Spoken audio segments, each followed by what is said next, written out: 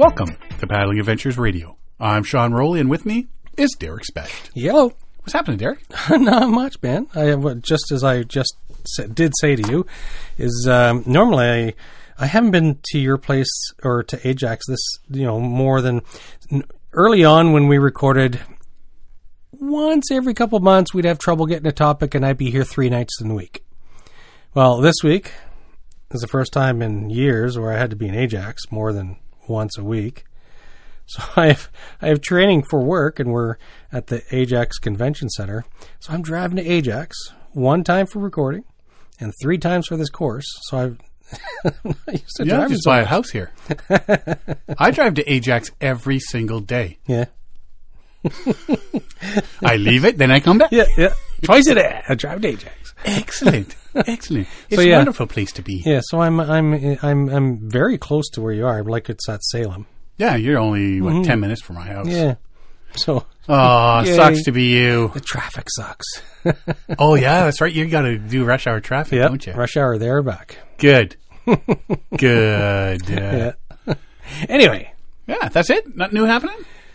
I did go camping on the weekend. Yeah. We did a one-nighter up at Valens Lake, and so that was nice. We got to have a nice campfire, and that's the best. Did a long,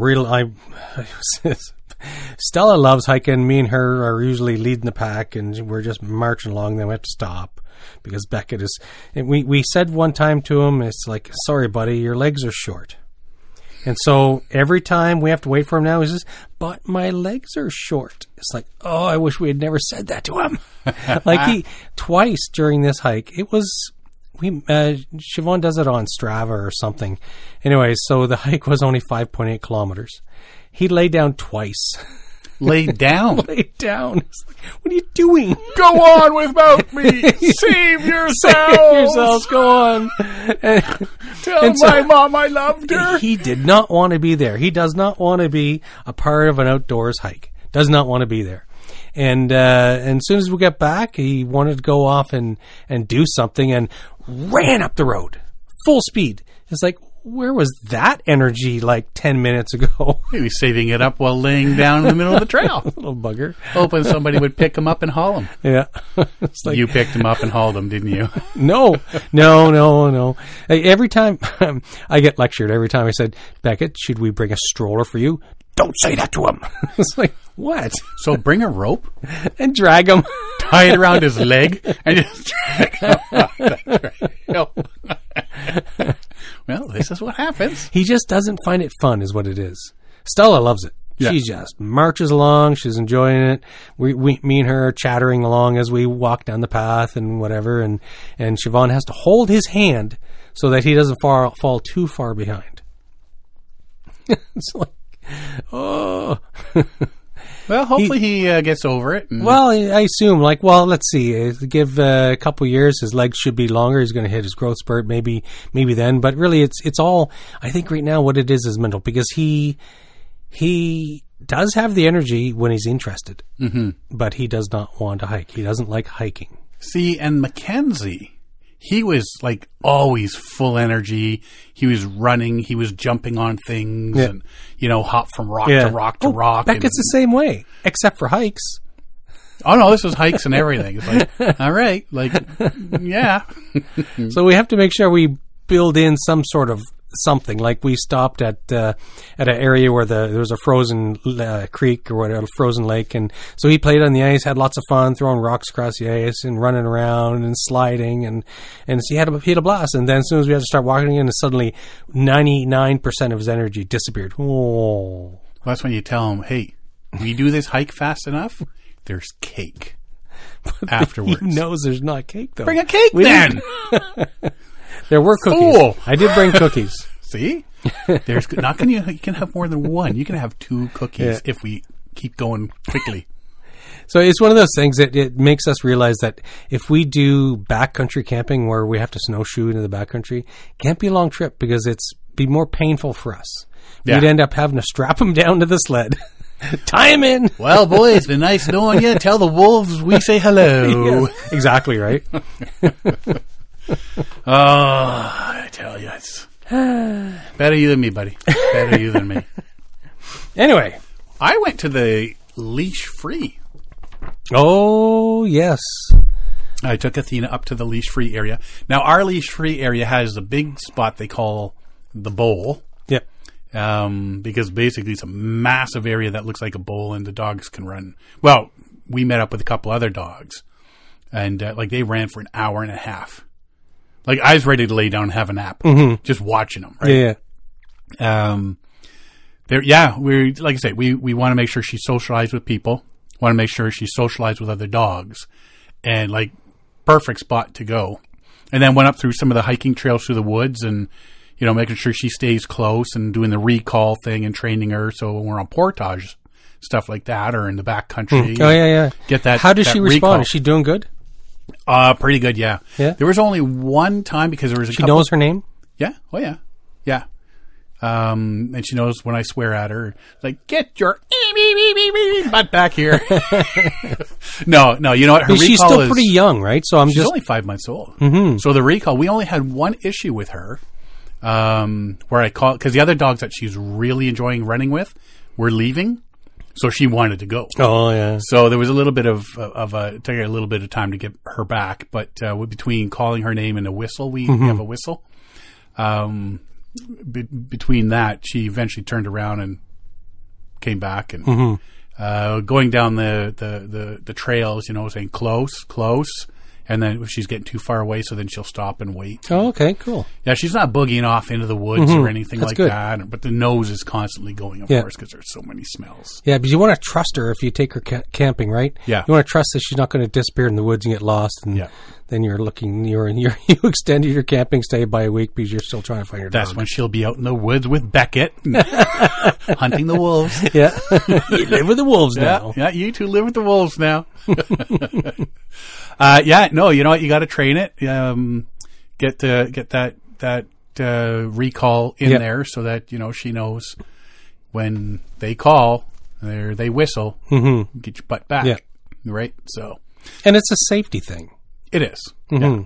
Well, you know what? And you just hope that if you're out there and around camp, and then we've had a moose come right through your camp. Oh, yeah. You want to make sure that she's going to go, okay, yeah, Dad's calling off. Yeah. Yeah, I'll just go hang out with him. Yeah, you don't want to rile up a wild animal, because then the wild animal wants to come and stomp things. So I've heard. Stomp, or they get bitey. Yeah. Bears, they tend to get bitey. Bitey. Yeah. It's just not fun for anybody. So, that's what I did that on, I guess that was Sunday I did that. And then she had problems keeping her eyes open afterwards. Oh, exhausted. Oh, just absolutely exhausted. Yeah, just got in the back of the truck, just zonked right out. That's good. All got played home, texted my daughter to make sure there's, water in her bowl and that. And so she walked in right past the bowl up onto the couch and zonk right out. Right on. Curled up in a little ball. And yeah. So, yeah, she got some good exercise there. And, I'm happy with how well her recall is coming. Cool. So. Right on. Yeah. And the fact that she loves being out there, that's always a bonus. Oh, yeah. Let's get a canoe dog that hates the canoe. Doesn't like nature. Yeah. Water. I'm scared of water. I want to sit in the house and watch TV. Yeah, we didn't go near the river because there's rivers that go through. Oh, okay. Yeah. This time of year we're not. I'm going to save that for another day, especially with ice and all that stuff. In the first time in a river, I'd rather do that in the summer where I can jump in after her. Mm-hmm. So, you don't want to rescue your dog in Sub-Zero. Yeah, it's just not my. I guess you're living with the wolves now. Yeah, the river otters. Other than that, it's been a pretty busy week. What do we got here this week? Oh, I saw this thing. Yeah. One of these things that not paddle related at all. Yeah. We come across these things once in a while that kind of makes me think, what are you thinking? Thawing permafrost is releasing organic matter that has been frozen for thousands of years.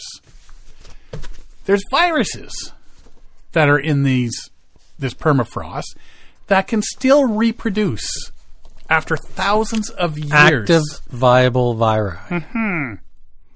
Scientists have revived several viruses that have been in the permafrost in Siberia. The youngest was 27,000 years old. Huh. The oldest, the Pandora virus, Good name. 48,500 years Wow. old. My question, Yeah. do these scientists not watch horror and sci-fi movies? Because this is how it starts. I know, like honestly, there's so many movies, but also there's, like, you would think that they would treat these things with utmost care because we're not talking, like, there could be some strong bacteria out there. There's always new bacteria. There's millions of different kinds of bacteria. But we're in the middle of a pandemic here. Mm-hmm. Or in the tail end of it, we're hoping. How many zombie movies are out there? What's my daughter upstairs watching right now? The Last of Us or something? The Last of Us, yes. Yeah. Which is based on a fungus thingy taken over. Like, they're giving them names like Pandora virus and the Pac-Man virus. Like, wow. You're not making these cutesy, fruitsy things here. It makes you wonder what their goal is. Like, obviously, you can see an interest by military microbiologists who may be looking for a new weapon of war. Mm-hmm. But why would a civilian idiot, do they want to get their name in lights and saying, hey, I caused the end of mankind? I mean, so far the viruses they found, they say, are unlikely to affect humans. But that's unlikely. What's that? You know what? Like, 70% sun still means 30% rain. Yeah. Chance of rain. Yeah. So unlikely that it'll hurt you. I don't know this, but I'm thinking that they're maybe finding these viruses so that before or in case, because it's all melting, so they're coming up, and if it does turn into something, they're just that much farther ahead. Yeah. That's what I'm assuming. I don't know. I would hope that's what they're doing, just to be proactive. But also, I think when you get scientists who, that almost like they're on the spectrum type thing, and it's like, so they're super geniuses, but they don't really think about humanity as a whole. They may be super smart, and they're like Sheldon from Big Bang Theory or something. They they're thinking of the science. They're thinking of this, of the ramifications thereof. Exactly. They're saying, I wonder if I can do this. It's like, well, somebody needs to sit them down and say, wait a second. Can we slap these people? I know, right? So an area of concern apparently is that thawing permafrost could release the bodies of long dead people that died of infectious diseases. Read that sign. And here, concern is that thawing permafrost could release the bodies of long dead people that died of infectious diseases. Which is why I'm saying maybe they're hoping to find the viruses beforehand that they can develop. Yeah. Because think of where people think of the Spanish flu at the turn of the century. So, think of 1918, the original Spanish flu virus, which has mutated so many times, and it happened during a time of war when a lot of the people were in the Alps and so on, and died on glaciers. And if their bodies get released, here comes the original Spanish flu virus, the original, the one that was deadly, the one that killed 50 million people worldwide. Hey, let's see if we can make this viable again. Why? Someone better buy these scientists a TV so they can watch The Walking Dead. and maybe something or The Thing or The Thaw, or there's so many viral movies out there, and it's like apparently they're so into their science they don't watch movies and TV. Apparently. Or they're such deviants that right? Maybe they want to bring something around. I don't know, but anyway, I just came across that and I thought, what the hell's wrong with these people? Buy my TV. I'm going to set up a GoFundMe. GoFundMe. We're shipping a bunch of TVs to scientists in Siberia. Yeah. It just baffles me that, like, there's so many things that that we play around with, that it's like, well, that's not something we should be doing as humanity, being responsible for all of the rest of humanity. There's the word right there. Being responsible. Mm-hmm. Have you looked around? Is this your first day on planet Earth, my friend? Let me give you the tour. We are not responsible. Let me give you the full tour. No, don't unpack your bags. Leave your UFO running. Yeah. They're not making it to the moon before they're coming back for you, buddy. Anyway. Oy vey. Oy vey, huh? So, canoe and kayak sales. And I'm not talking for sale. No, SALES? Not a for sale. It is a wind sale. Wind sale. Yeah. And when you brought this up, like, I thought to myself, and actually, one of the first time I saw one of these ones that are on what you have here, when we went shopping for your canoe, I don't know if we went shopping for it or picked it up. I think we went shopping for it. Yep. And then you went back to pick it up by yourself. Yep.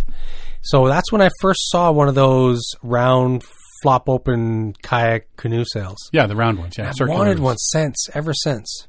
They're not as expensive as they used to be. No, they've come down. You can pick them up for like $50, $55. They're becoming more common. Yeah. Yeah, the round ones. Mm-hmm. We talked about, because, I mean, back in the day, we just latch a couple sails together, or if you knew it was going to be windy, we would keep one of our tent flies out, and the person in the front would just hold the tent fly. A couple paddles and some lines and... Yeah. Or, we would just hold raft lines up and go to town, right? Yeah. And then they started selling sails, and now you just look like a goober if you're hooking up a tarp. Give me that blue tarp over there. Yeah. I've been thinking about that because, we've been a couple times now where the wind's just howling and you're fighting it, and you're like, this would be great if we could get some speed going through these, just to, because you don't want to be slower than the waves coming behind you, right? Yeah. You cause some wallowing and rolling. Yeah, so if you can get a bit more speed, you're cutting across the top, some sort of deal. Skipping across the tops of waves. Skipping across. Here you go, Derek, skipping across. Advantages of having a sail. Speed. Utilize the power of the wind. Mm-hmm. Covering distances faster so that, your 5-hour day covers more than 10 kilometers, sort of thing. Yeah. Might get 11. Well, you're hoping for a tailwind, of course. Of course. Covering greater distance without getting tired. Mm-hmm. So you're not sitting there paddle. Headwinds suck. Yes. Yeah. Playtime. It is fun. If you're at camp and the winds are up and you're not doing anything, let's go run up and down the lake. Let's go zip around the lake. You're going to get wet, then whatever. If you flip, whatever, all your gear is stuck at camp. Yeah. You're just going to have some fun. Could be ideal for trolling while fishing.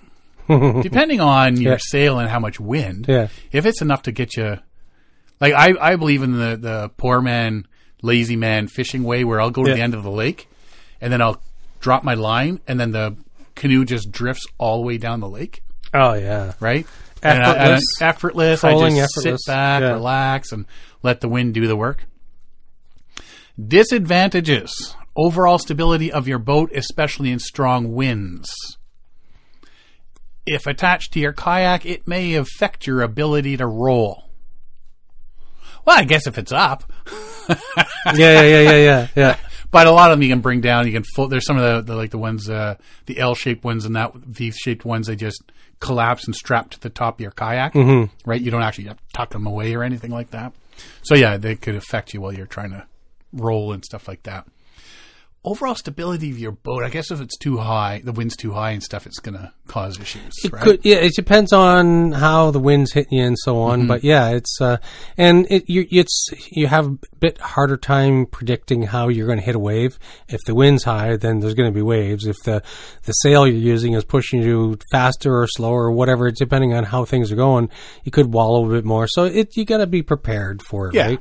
Prepared to drop the sail.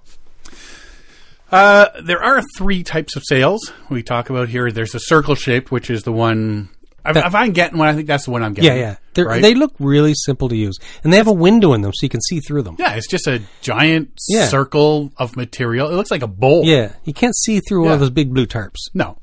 Well, depends how. Where'd that island come from? There's the V-shaped one. It looks like a V with fabric stretched Oh, between. I've seen those, yes. Right? Yeah.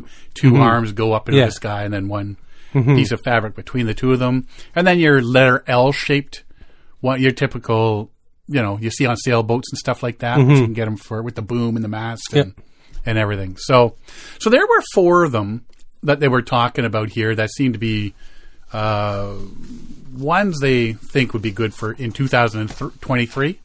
Yeah. The round ones you can get anywhere from like $50 to $150. And considering, I'm not seeing much difference between any of them. I'm just going to go spend like $60 on a round one sort of deal and call it a day. You don't want to spend a lot of money, try it out, and say, no, not for me. Not for me.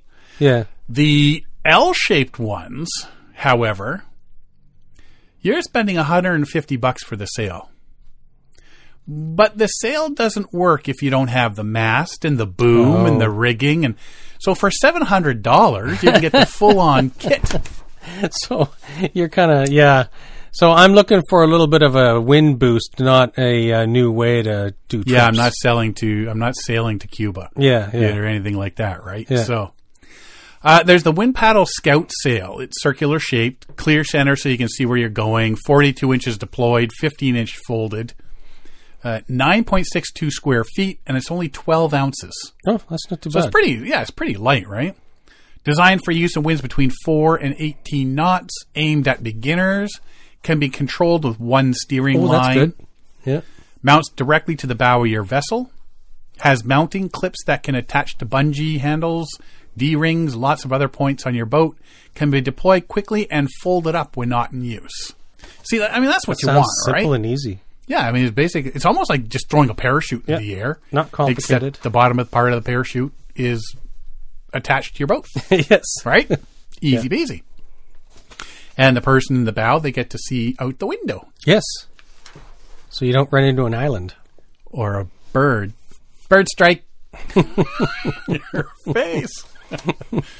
There's the Harmony Upwind Kayak and Canoe Sail. Now, this is one of the L-shaped ones. 12-foot length. It's 6.67 feet at the boom, 40 square feet, and it's 22 pounds. I am not portaging that baby. I don't know. Did they say that? Ideal for larger boats. Huh. Telescoping mast means it can be folded down for easy storage. Kit comes with outriggers, which can be used for extra stability. So, like, if you got a 17-footer... If you cross a lot of large lakes often, that would be Mm-hmm. Yeah. If you're always know you're going to be on bigger lakes, that's right up your alley. Mm-hmm.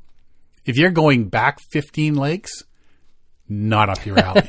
Now you've lost this on portage number 7. You'll pick it up on the way back. This might be a good cottage sail or something like that, or if you do on the coast, routinely cross Lake Winnipeg or something, right? Then it's yeah. Let's go to Jamaica for the weekend. Okay, hop in the canoe. Yeah. We're on our way. Advanced Elements Rapid Up Sail. Circle shape. They say it's circle shape, but it's more of a oval. It's like a football shaped, right? Yeah. Circle shape, length 36 inches, width 59, 2 pounds. 2 pounds, that's... Circle shape with V-shape elements. Picture... a one-dimensional football, right? So it's oval shaped, like an eyeball, eyeball. Yeah. But the corners of the eye full back around towards you, right? So good for use on narrow kayak decks. Clear window in the center, 2 smaller windows on each side. Not intended for upwind uses. I've been noticing there's a lot of these sails. You're not meant for tacking. No. No, it's all you downwind. you really need a keel because you're just going to slip sideways in a canoe, right? Mm-hmm. Especially if you have a keelless canoe, then it really is. Somebody's going to have to work very hard in the stern to be doing a lot of ruddering. Yeah. And you're just going to slip sideways across the water. Yeah, a lot of these are just for tailwinds. Yeah. Deployed quickly with the use of a spring frame. Now, Falcon Sails. I think it's Falcon. This is their kind, because that's what they showed me there when I was at Canoecopia a couple of years back. They had one of these ones, and it just springs straight up sort of thing, right? Yeah. Good for beginning kayak sailors. Sail folds down flat, can be stored on your deck. Yeah, so these are really easy peasy ones. Yeah. Wind Paddle 47-inch adventure sail. This is like the first one we were talking about, but it's 47 inches. It's much larger. Yeah, 16 inches folded, 12 square feet, 16 ounces. That's not that heavy. Why did wait? 16 ounces. Isn't that a pound? Is it 16 ounces in a pound? 18 ounces in is a it? pound? I don't Something know. like that, yeah. Anyway, just under a pound. Mm-hmm. Designed for larger canoes and kayaks, 14 to 18 feet, wind speeds of 5 to 30 knots. Window in the center for visibility, can be used by beginners and more experienced paddlers, but geared more towards the experienced sea kayakers. So, I don't know. I think I'd get the 47-inch that I could go between my canoe and my kayak. Mm-hmm. Yeah, so these round ones seem like they're simple to use, right? Yeah. And like, well, didn't John use those on the Yukon? No, I'd When he have did to, the Yukon I'd have journey, to I'm confirm sure back with he him, did but he that. said he brought them, but he didn't get to use them much. I thought he used them on Lake Labarge? Lake Labarge. Yeah. And they were going so fast, he was getting scared. Oh, yeah? Yeah. Oh. I'm pretty sure that's what he had said, that he's God, that was so long ago now. Do you know next month is 7 years for doing this? I know. Right? So we've got a lot to remember now. Do I have a retirement fund? Is there? What? Yeah. All these empties I've been saving for 7 years. I have bags of empty beer cans for you. Bags of empties. Yeah, we're going to take them up. Yeah, we got a dump truck full of empties. All right, that's $62 minus $180 for storage fees, plus the dump truck rental. Yeah, you owe me money. I'm thinking I'm just going to go out and get one of the round ones. So two things. First thing is, I know that so on the first leg in on our Wabakimi trip for Burt Reynolds Memorial River Run, so there was a section of lakes, and we spent a good there's many hours where it was a very, very strong tailwind.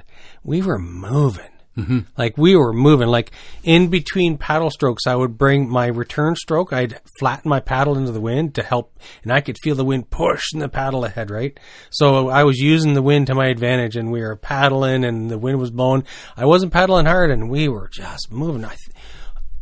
But the trick is to make sure you're moving faster than the waves, right? We were pretty much at the waves, like we were tracking with the wave. Yeah, because if you're not fast as. Mm-hmm.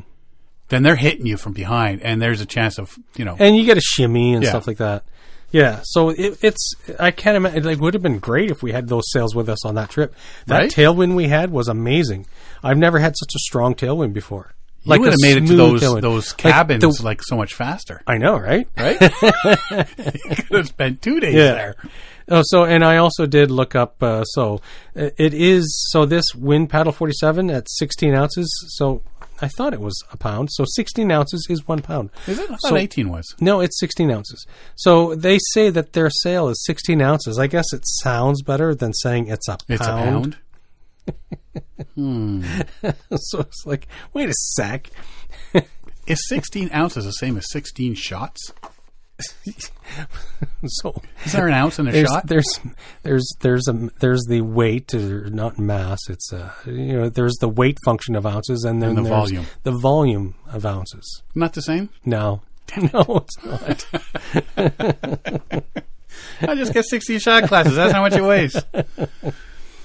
16 ounces of what, though? You know what? I would like. I think I'm going to get one and then go down to Lake Ontario and stuff and give it a whirl. Yeah. Go up Duffins Creek because you get the waves going up Duffins Creek, or the wind going up Duffins Creek where it funnels push up. right up upstream. And then, push right up and then take it down and just ride the current back. Man, talk about a lazy. We're getting old and lazy. If we had, so what was it, 2-3 years ago when we were supposed to go, we're supposed to go to Moosonee Moose Factory with the Burt Reynolds Memorial River Run. Mm-hmm. I can't remember the name of the river off the top of my head, but we had planned. Yes. So we had intended on it got canceled because of low water levels, and we knew that we weren't going to go early on. But our plan was to rig something up. We're going to bring something as a sail because there's the first about third is a lot of whitewater. Mm-hmm. And then the other 2/3 is a lot of just flat water river running. And so a lot of people, like read a lot of trip logs where people rafted together and set up a sail and sailed all the way to Moosonee Moose Factory. Yeah, you don't need to, though. It's not that bad. No, but it'd be fun. Yeah, it would be fun. That's the fun part of it. If you're racing for time. Well, I just want to do it for fun. I've never been in a canoe under sail. That's when you go, well, when I get one, you come on out. There we go. And then you can sit in the front. Yeah, let's do it. And we'll let all the big seagulls hit you. I'm going to look into the one of those and get it in time for spring. Mm-hmm. Spring winds. Yes. Oh, yes. Yeah. It'd be awesome. Oh, God, cold water. We'll let you know how it goes. We've heard something like this before. So, dude lying in his hospital bed with broken ribs, cracked vertebrae, collapsed lung after being run over by a boat while going out for a paddle. Tim Gramer says he couldn't be any luckier. He's out with some friends in their ocean racing skis in Christchurch's Littleton Harbour. Group had paddled into the wind before turning around heading towards their next marker when he heard the boat coming from behind. I looked around and thought, oh, he's heading straight at me. So I tried to turn to get out of the way, and I realized I'm not fast enough to get out of the way. It was just sheer terror building up in my mind, the horrific thought that the bow of the boat coming over the top of me at full speed. Oh. And of course, after the hull comes the engine. The propellers, yeah. The bow struck his back, pushing him under the water as it went over him. When he resurfaced, he saw his fiberglass ski split in two. First thing I did was, can I feel my legs? Is my spine severed? Which, yeah. Have I got any major cuts from the propellers? It was just this big wash of relief over me that I could still feel my legs. Called out to the boat, which had stopped about 20 meters away, and asked them to help me. Why you would have to ask? I know. Why? Right? They should be like spinning around immediately. Yeah. Is that they didn't spin around already? Yeah. What did we just hit? That's not a log. Yeah. I thought I was going to suffocate and die in the boat. I was trying to suck in air and was terrified. Eventually, they were able to get the boat where the ambulance then took him to the Christchurch hospital. He says he has a cut to his head, which required stitches, 4 broken ribs, a punctured and collapsed lung, several cracked vertebrae.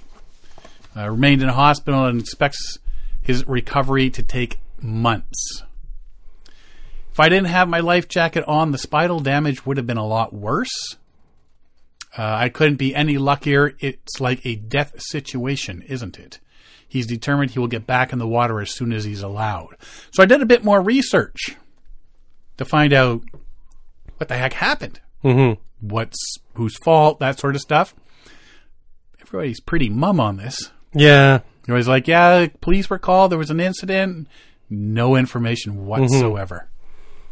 So I just did my own little bit of research, but I did it in my head. And my research, my conclusion is that he's completely wrong and couldn't be any luckier. If he was luckier, he wouldn't have gotten hit.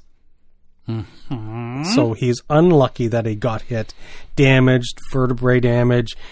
It's like, you're not lucky, you're unlucky. Yeah. If you were lucky, you wouldn't have been out on the water. that day. Yes.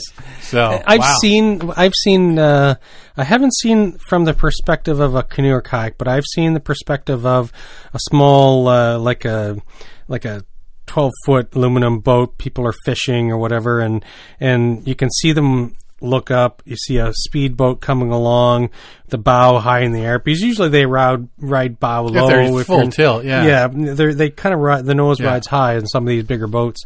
And this boat came right over and just ran right over this fishing boat, and all three people jumped overboard.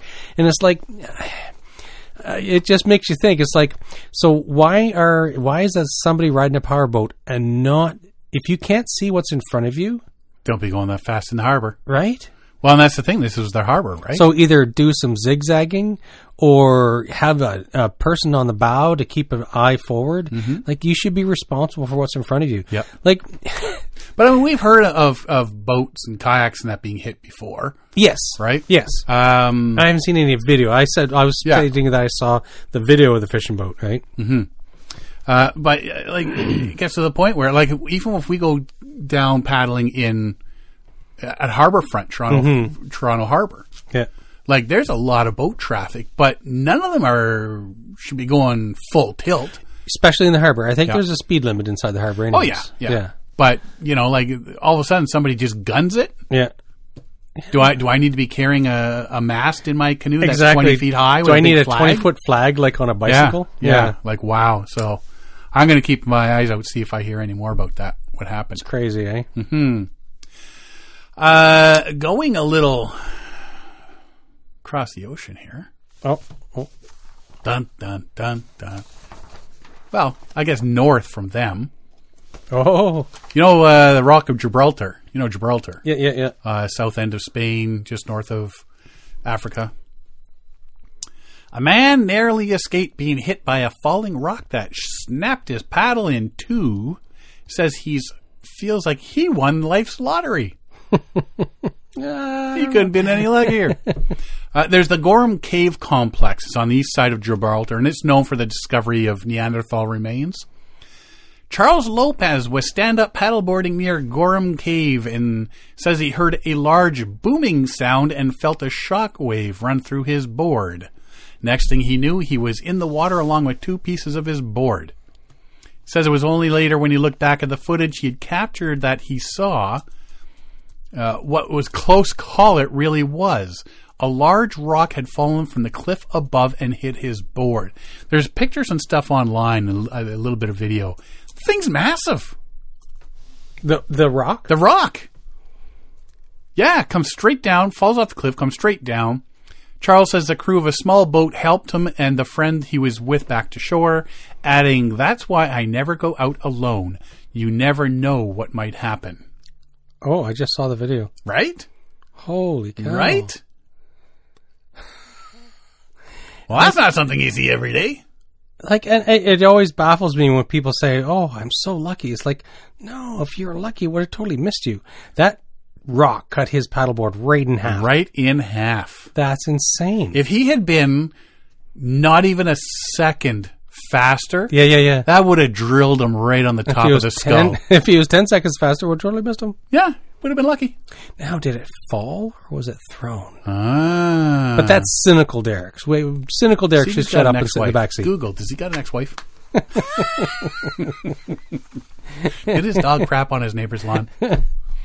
Government says the last assessment carried out in the Gorham's Cave area was in 2014 in relation to the UNESCO bid for World Heritage status.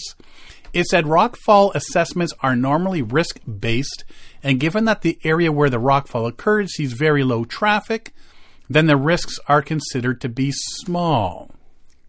However, Technical Services Department are currently assessing the cliffs directly above Little Genoa and continuously monitor the impact of rockfalls with a view of putting in place mitigation measures where necessary. Mm-hmm. So I got to think. If you got that cave there, it's got to be blocked off to people or something, right? It's a sea cave. They call it a sea cave, but it's not really a sea cave. It's just an undercut.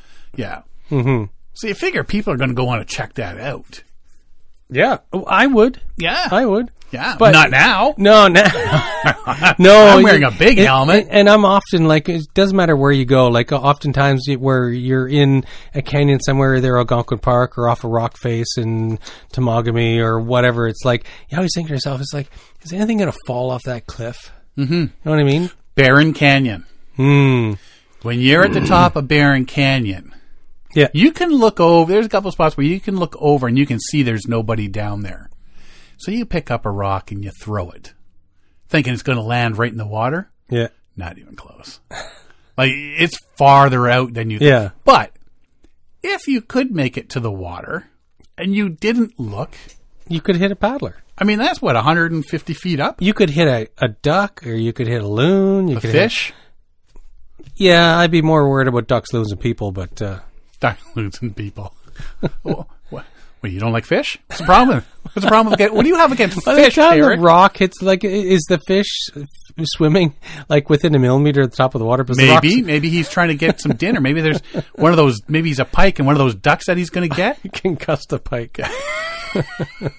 I nailed that pike with that rock. Did you see that? Saved a duck. Yeah. I mean, there's off topic. I mean, if you're not looking, anything can happen, right? Yeah. Somebody throws something off. Look at the guy we talked about a month, 2 months ago. Guy's up on the cliff getting pissed off or whatever because somebody's paddling down there through a log. Oh, Remember that? Hit the guy's wife? Yeah. Yeah, it baffles me. People Yeah. are idiots. But like I say, maybe the good old Charles Lopez has an ex-wife. Happened to be She threw the a same rock spot. off the cliff at him. If that's the case, good shot. But yeah, I mean, that close. Yeah. I mean, if you watch the video, it's right down in front of him, right? Yeah. Like, if he had caught a little bit of breeze Mm-hmm. and it pushed him just that much Faster. farther, Yeah, would have taken him out. like, yeah, it would have smacked him right on the skull. And he wasn't surviving that. Yeah. So instead of Mr. Lopez's wife taking him out, it just brings up a memory of something we talked about earlier. It's like, so instead of throwing a rock at your ex, what you could do is you could take advantage of the program going on at the Toronto Zoo right now. Oh, yes. So the Toronto Zoo has a program for Valentine's Day for, I assume, a small donation. I would think so. You can name a cockroach after your ex. So those big cockroaches. Yeah, So, yeah. you know, So, yeah. So, you're not cheap. You're splurging on a big cockroach. so you can, just like, you go to a park somewhere and all the bricks in the path have somebody's name on them. They're dedicated to somebody. So, or a park bench in a park somewhere and has dedicated to John Doe or Jane Doe or whatever. Mm-hmm. And so what you can do is you can go, I'm going to name a cockroach after my ex. Yep. Happy Valentine's Day. Yeah. Here's a roach.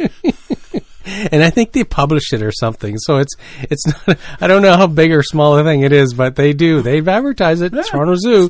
Contact the Toronto Zoo, and for Valentine's Day, you can name a cockroach after your favorite ex-loved one. So don't throw a rock at them off of Throw the a Rock of cockroach. Gibraltar. You can name a cockroach after them. Excellent. Be safe. Don't throw logs. Be safe out there, people. Yes, don't throw logs. Don't throw rocks. Name a cockroach after them. There you go.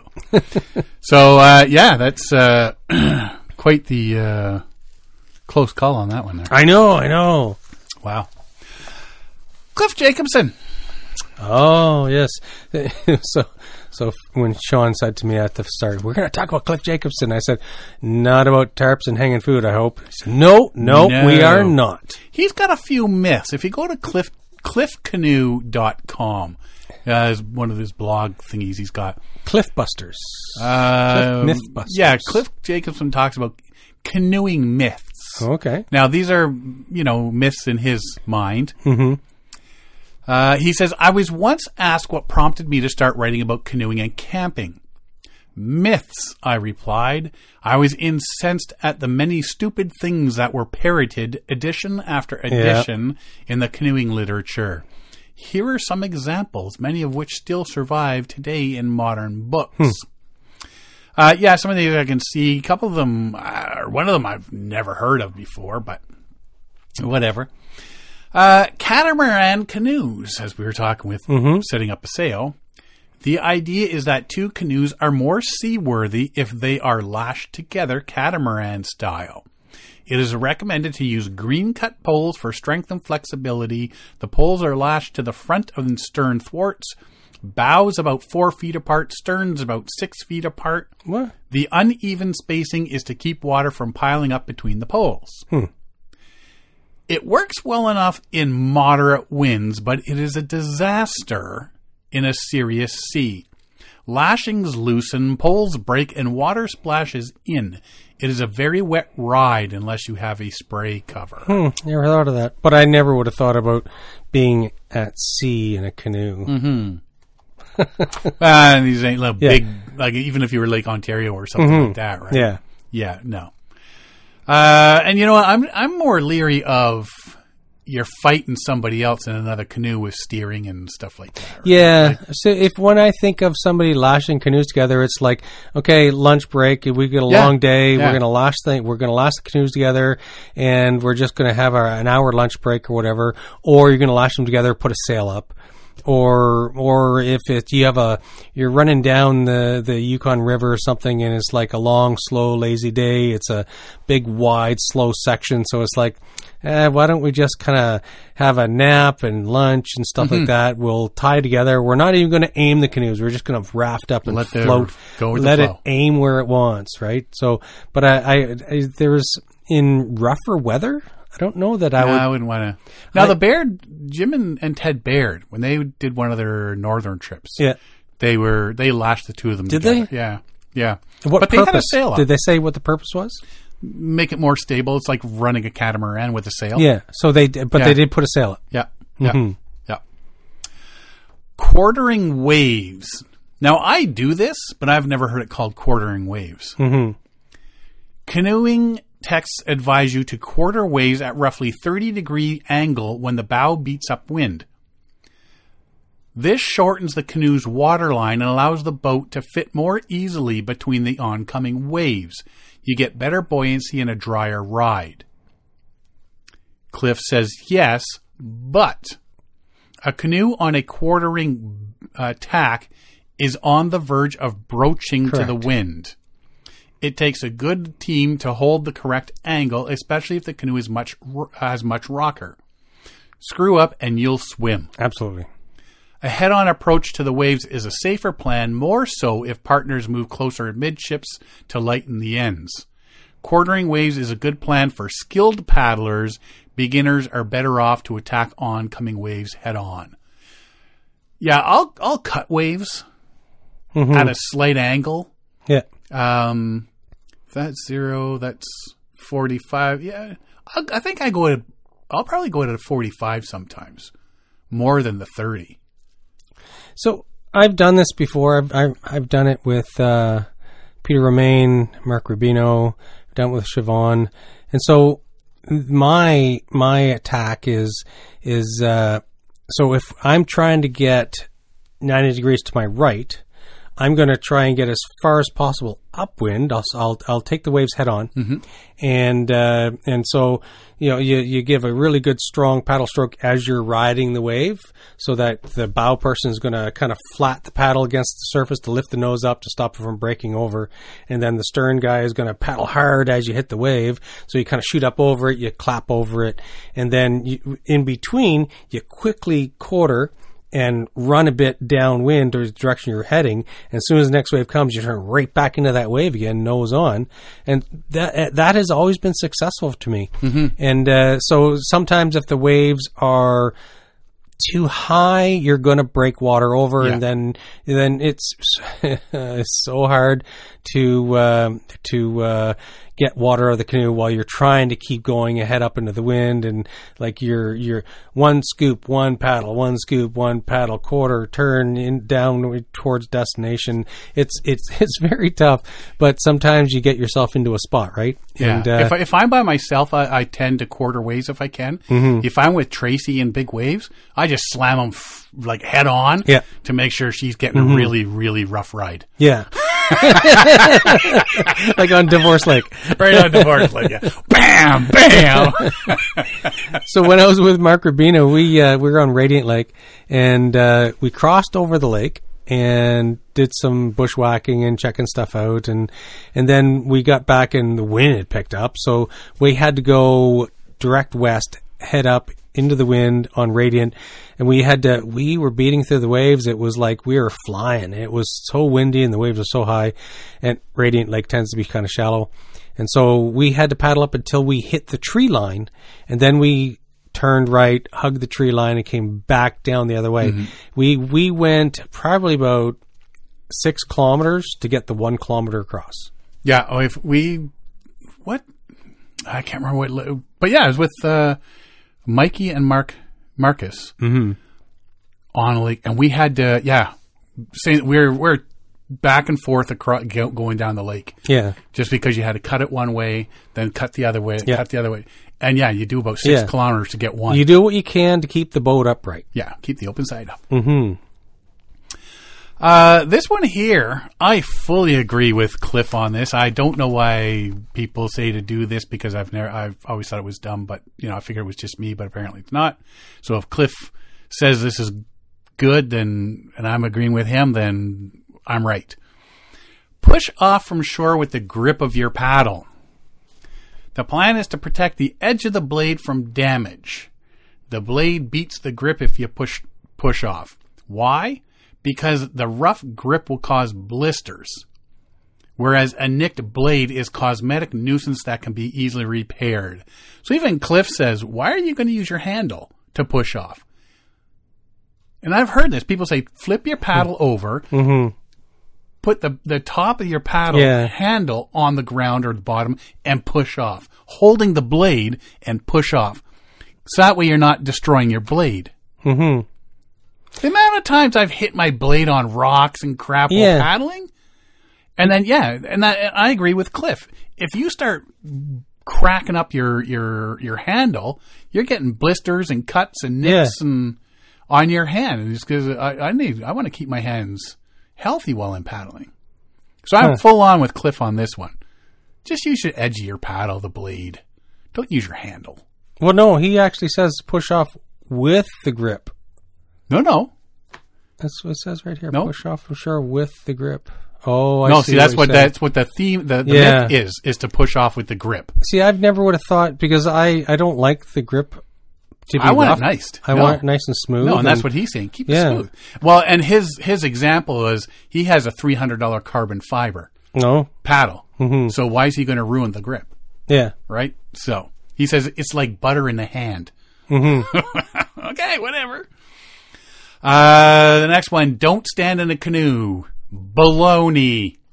Most experienced canoe paddlers stand for a better look I've done that. when approaching rapids. Canoe pullers always stand even when driving up or snubbing down rapids. Yep. Agree with you on that one too, Cliff. Depends though. Like I would, if the person is inexperienced, it's like, don't you dare stand up. Yeah. You gotta know what you're doing. If you don't know how to stand up in a canoe, don't do it. Yeah, you need to practice it. You don't know how to do it yet? Go ahead.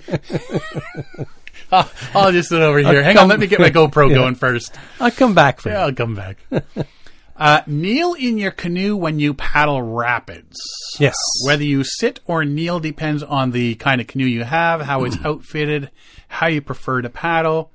Generally, you'll have better control, stronger strokes, and more aggressive leans if you kneel in your canoe. More so if it's outfitted with knee braces and thigh straps. That said, be aware that many canoes, notably narrow lake cruisers and racers, aren't designed for kneeling. The bows are too narrow to place your knees wide for comfort. Like that's my Osprey. Yeah, I can't kneel in that thing. Mm-hmm. Too tight. Yeah. The bows are too narrow to place your knees wide for comfortable stance. The low seats will trap your feet. Sit low in these canoes. Lock your knees against the side walls, under the inside gunnels. This is a very stable position in running rough water. And that's exactly what I do with my Osprey. I cross my feet over, and then my knees fit up under the gunnels. Yeah. And it is a lower seat, a sliding seat too, right? Yeah. So yeah, if I kneel in that, I can't fit my feet under the seat. No, and yeah, I've been in canoes before. It's like, even with bare feet, it's like, oh man, like this is too tight to the bottom. Even with bare feet, I'm going to get caught, right? Yeah. But I mean, that's always been one of the big paranoid things with me, even if in my Prospector. If I kneel and sit on the edge of the seat with my feet under, there's times like I'm like, okay, I'm just not comfortable doing this, because if I flip, am I going to be able to get my feet out? Exactly. From the fear is getting trapped. Yeah, but and that's if I'm somebody's in the boat. When I'm solo paddling, I move more towards the center, so my feet aren't under the seat. Now, I say what I say depending on the design, but in whitewater canoes, there's so much room under the seats that it does give you a measure of control. You have better control over the craft when your feet are under the seat, you're in a kneeling position.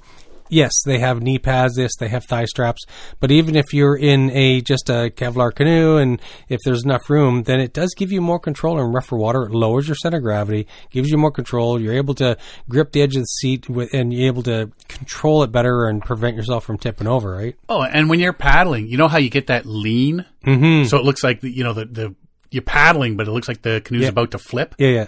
But you're just going straight and you're holding. Yeah. Well, you're sitting when against you're the edge kneeling. too. Yeah. Like, that's so easy to get that, and and there's less surface, Exactly. Yeah. So, I'm agreeing with Cliff on that one too. Yeah. This one I've never heard of. Leave a line out.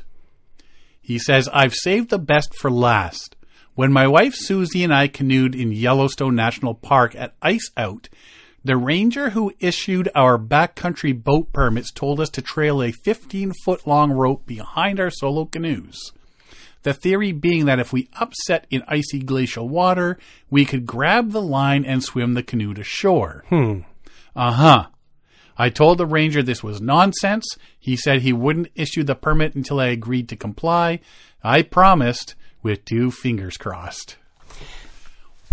So I'm sorry, but if I'm falling into glacial water, I could give 2 rats' asses about my boat at that point. I want to get out of that water. But, and I've been in the situation where you lose a boat. If you're out in a remote area, and do you really want it? Because I didn't put a rope on, so I lost the canoe, and now I have to call in a rescue if I have a means of calling in a rescue. Or I could have just grabbed that leader, that rope, and quickly swam ashore and saved the boat, saved the day, and paddled again. But it's icy water. If it's icy water, you should have a dry suit on. Should. I'm more worried. I'm not. Yeah, I've never heard of anybody trailing a line behind their boat. I've never heard of it either. I've never done it. It's the first time until I'll tie one on each end, but they're looped up. Yeah. So if I need to line and they're the canoe easy or to pull. Like I always make them with a loose bungee, so that if I had to pull out the line in a hurry, I could pull the line out. But I'm thinking, I've never thought of this, but in thinking of it now, it's like, man, that could have. If you could save your boat, if you're off, say you're on the Nahanni, and your boat's floating away, you could grab the line, swim ashore. Like, I'm not going to risk my life. If it gets really sketchy, then sure, screw the boat. I'm going to get ashore, save my life, and call in help. But if you can save the boat and save the day, I don't know. I'm not thinking about grabbing that line. I would. Even if it was from the point of, or the perspective of your paddling team, somebody else dumps their boat, and you can quickly jump and grab the line and save their boat, right? But if you're able to paddle fast enough to make it to that line, then you're able to paddle fast enough to grab the whole damn canoe. Right? I don't know. I guess I've never heard. I never had either, but Yeah. My concern with trailing a line is it getting caught on stuff and be a nuisance. And it's like, I caught another wedge. Like, you know how rocks can have a V wedge and you can catch stuff in it. So every once in a while, you're shooting the rapids and all of a sudden, wink. Like, obviously a line is going to be a floating line. You're not going to have a sinking line. And you're probably not going to be going in a position where the line will get caught between two V-shaped rocks because you're going to be skirting those anyways. But potentially, yeah. So that's interesting. That's interesting. Yeah. I'm going to have to put some more thought into this dragging the line thing because I'd like to know if people actually do that. Yeah, I'm going to have to look into this because that's the first I've heard of it. So just 5 minutes ago. I did a quick search of it and didn't find any reference of people doing this. So I'd be interested in finding out if this is actually a thing. Huh. Or I'd like to hear from people. Some park ranger being a weenie. Maybe. So I told them they got to hang a rope on the back. And they did. So those of you listening, if anybody is actually listening to us, I don't know if anybody actually listens. Hi, Mom. But send us a note if anybody's heard of this, like dragging a line in northern areas, cold water where you... Well, this was Yellowstone National Park. Yeah. Oh, that's not that cool. Trail a 15-foot long rope behind. Yeah. It's not even a very long line by the time you pop to the surface and trying to orient yourself. You're floating along with your boat. So you're both kind of bumping on down the river. I don't know. See, this is the thing. The theory being if we upset in the icy glacial water, we could grab the line and swim the canoe to shore. Mm-hmm. I'm trying to beat hypothermia. Well, if the water's that cold, you're going to have a dry suit. You would think you'd have a dry suit. However, it's your first day on Earth, Derek? Maybe. Don't turn the UFO off. You're going to let me give you the tour. If anybody's in that kind of temperature water, if they're in a situation like that, they're going to have a dry suit on. Yes, they're going to have a dry suit on, Derek. First day on Earth. Maybe back in 1918 and somebody's in the 70s, in their woolies. Well, see, and it doesn't say when he did the trip. Yeah. Right? So I mean back in the 80s, people aren't necessarily. How old is Cliff? Was he, I think him and Keith Richards are pretty close.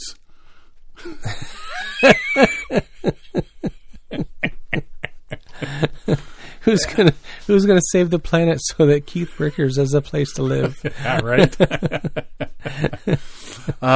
So those are some myths from interesting Cliff Jacobson there, and I'm pretty. I don't know what to think about that leaving a line out thing. I don't know, but I'm pretty on board with all of his. Yeah. The catamaran canoes thing. I just don't want people near me. Yeah. Get away. Because if you're going to flip, you're taking me with you. I ain't having that. I am not having that. What else we got here? I've only got one more thing here. Looking at accessories. Oh, yes. I thought, what accessories do I need to get ready to shell out cash for this year? And I came across kayak dashboards. Like right off the bat, I'm thinking, what? So the first two that came up were Wilderness Systems Pungo dashboards for the Pungos, right? Yeah. So it's a bigger cockpit and whatnot. They have two versions, and this thing just sits in the front. So you get the rim of the front of the cockpit there. Yep. It just sits onto there. That's normally where you put your map case, your compass, or easily and securely attaches to the cockpit rim. Removable dry box holds keys, phone, and other small items you want to keep dry. Like a slice of pizza? Yeah. Slide tracks rail for attaching phone holders, fishing rod holders, and other rail-based accessories. Rail-based accessories. Rail-based and based accessories. Propane and propane That's accessories. What's in my head. Damn it, Bobby! 2 cup holders with drainage holes accommodate popular beverage container sizes. 2 customizable mounting platforms for fish finder and rod holder attachment. 20 inches by 18.5 inches by 4.5 inches, 2.8 pounds. I'm thinking when I see this, are you kidding? But then you're looking at it, and you're reading what all the little things are for, and you're going, I could see this. Yes. Then there's the Wilderness System kayak console with dry hatch. Secures via a bungee to the cockpit rim. Compatible with Pungo model kayaks. Mesh bag includes a key fob.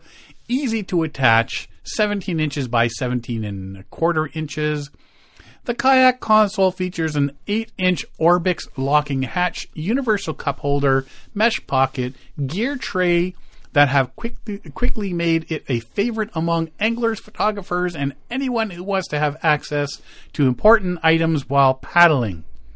Easily accessible dry seal hatch provides a secure compartment for your electronics or water-sensitive gear. So this is just like a dashboard on your car right in front of you. Yeah. Except this is, that's it right there. The kayak console, both spelled with a K. And that just lays mounts right on the front, clips onto the front of the kayak cockpit. Yeah. Like, so it's covering the cockpit, right? So it's like right at belly level sort of thing. So you can be paddling. It's inside your cockpit. It's inside the cockpit, yeah, right at the top. So you're paddling and your coffee's right there. And your knees are banging on it. Yeah, pretty much.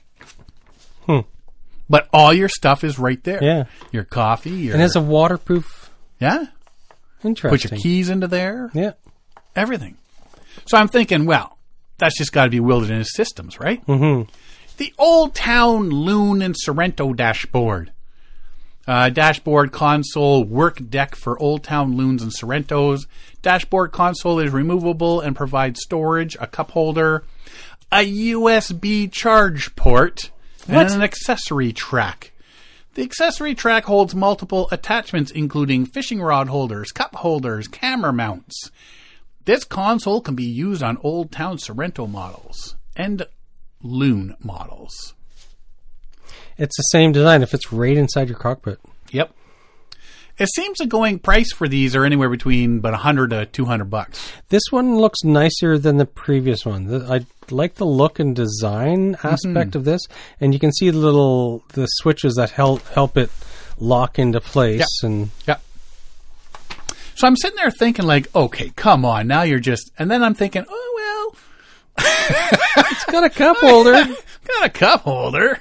So, when you're out for your morning paddle on the weekend and you need a place to put your Timmies. Yeah. Right?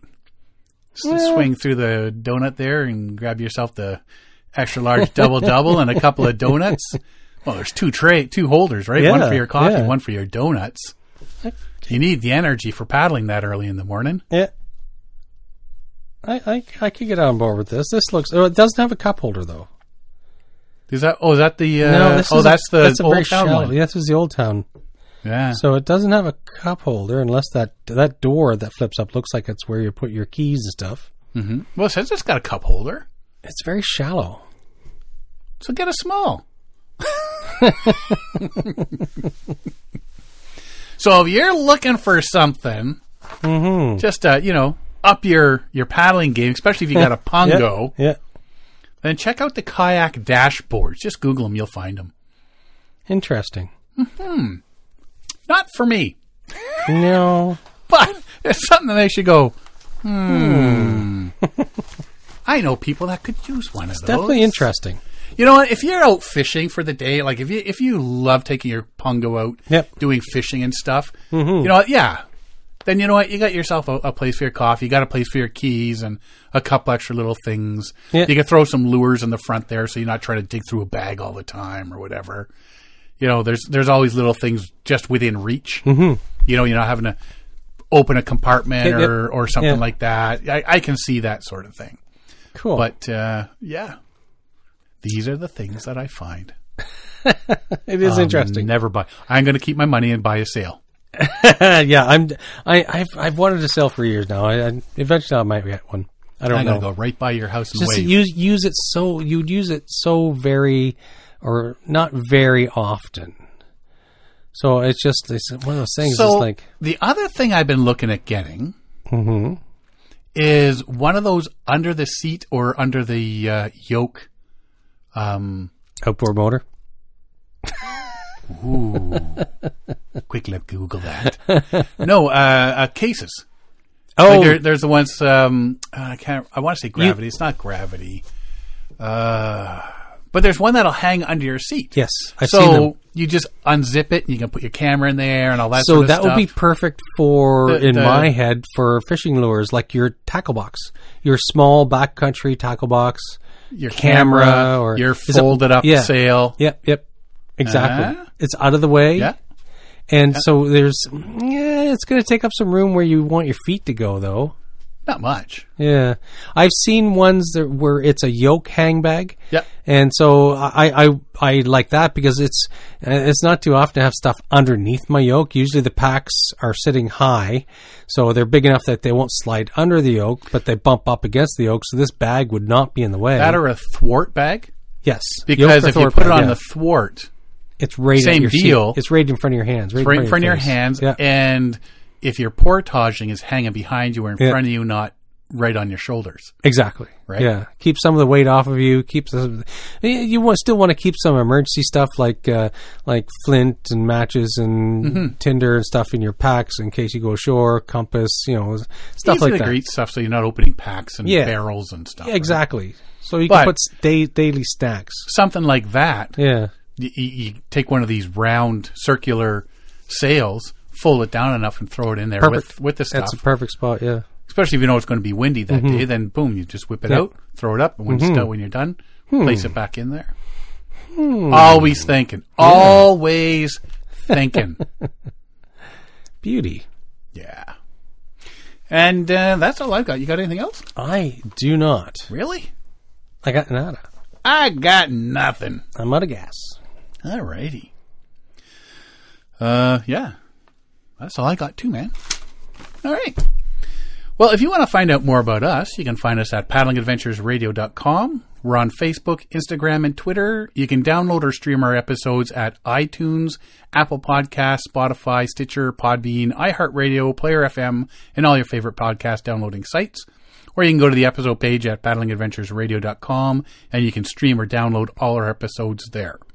If you enjoy the podcast, please share it with family, friends, and fellow paddlers.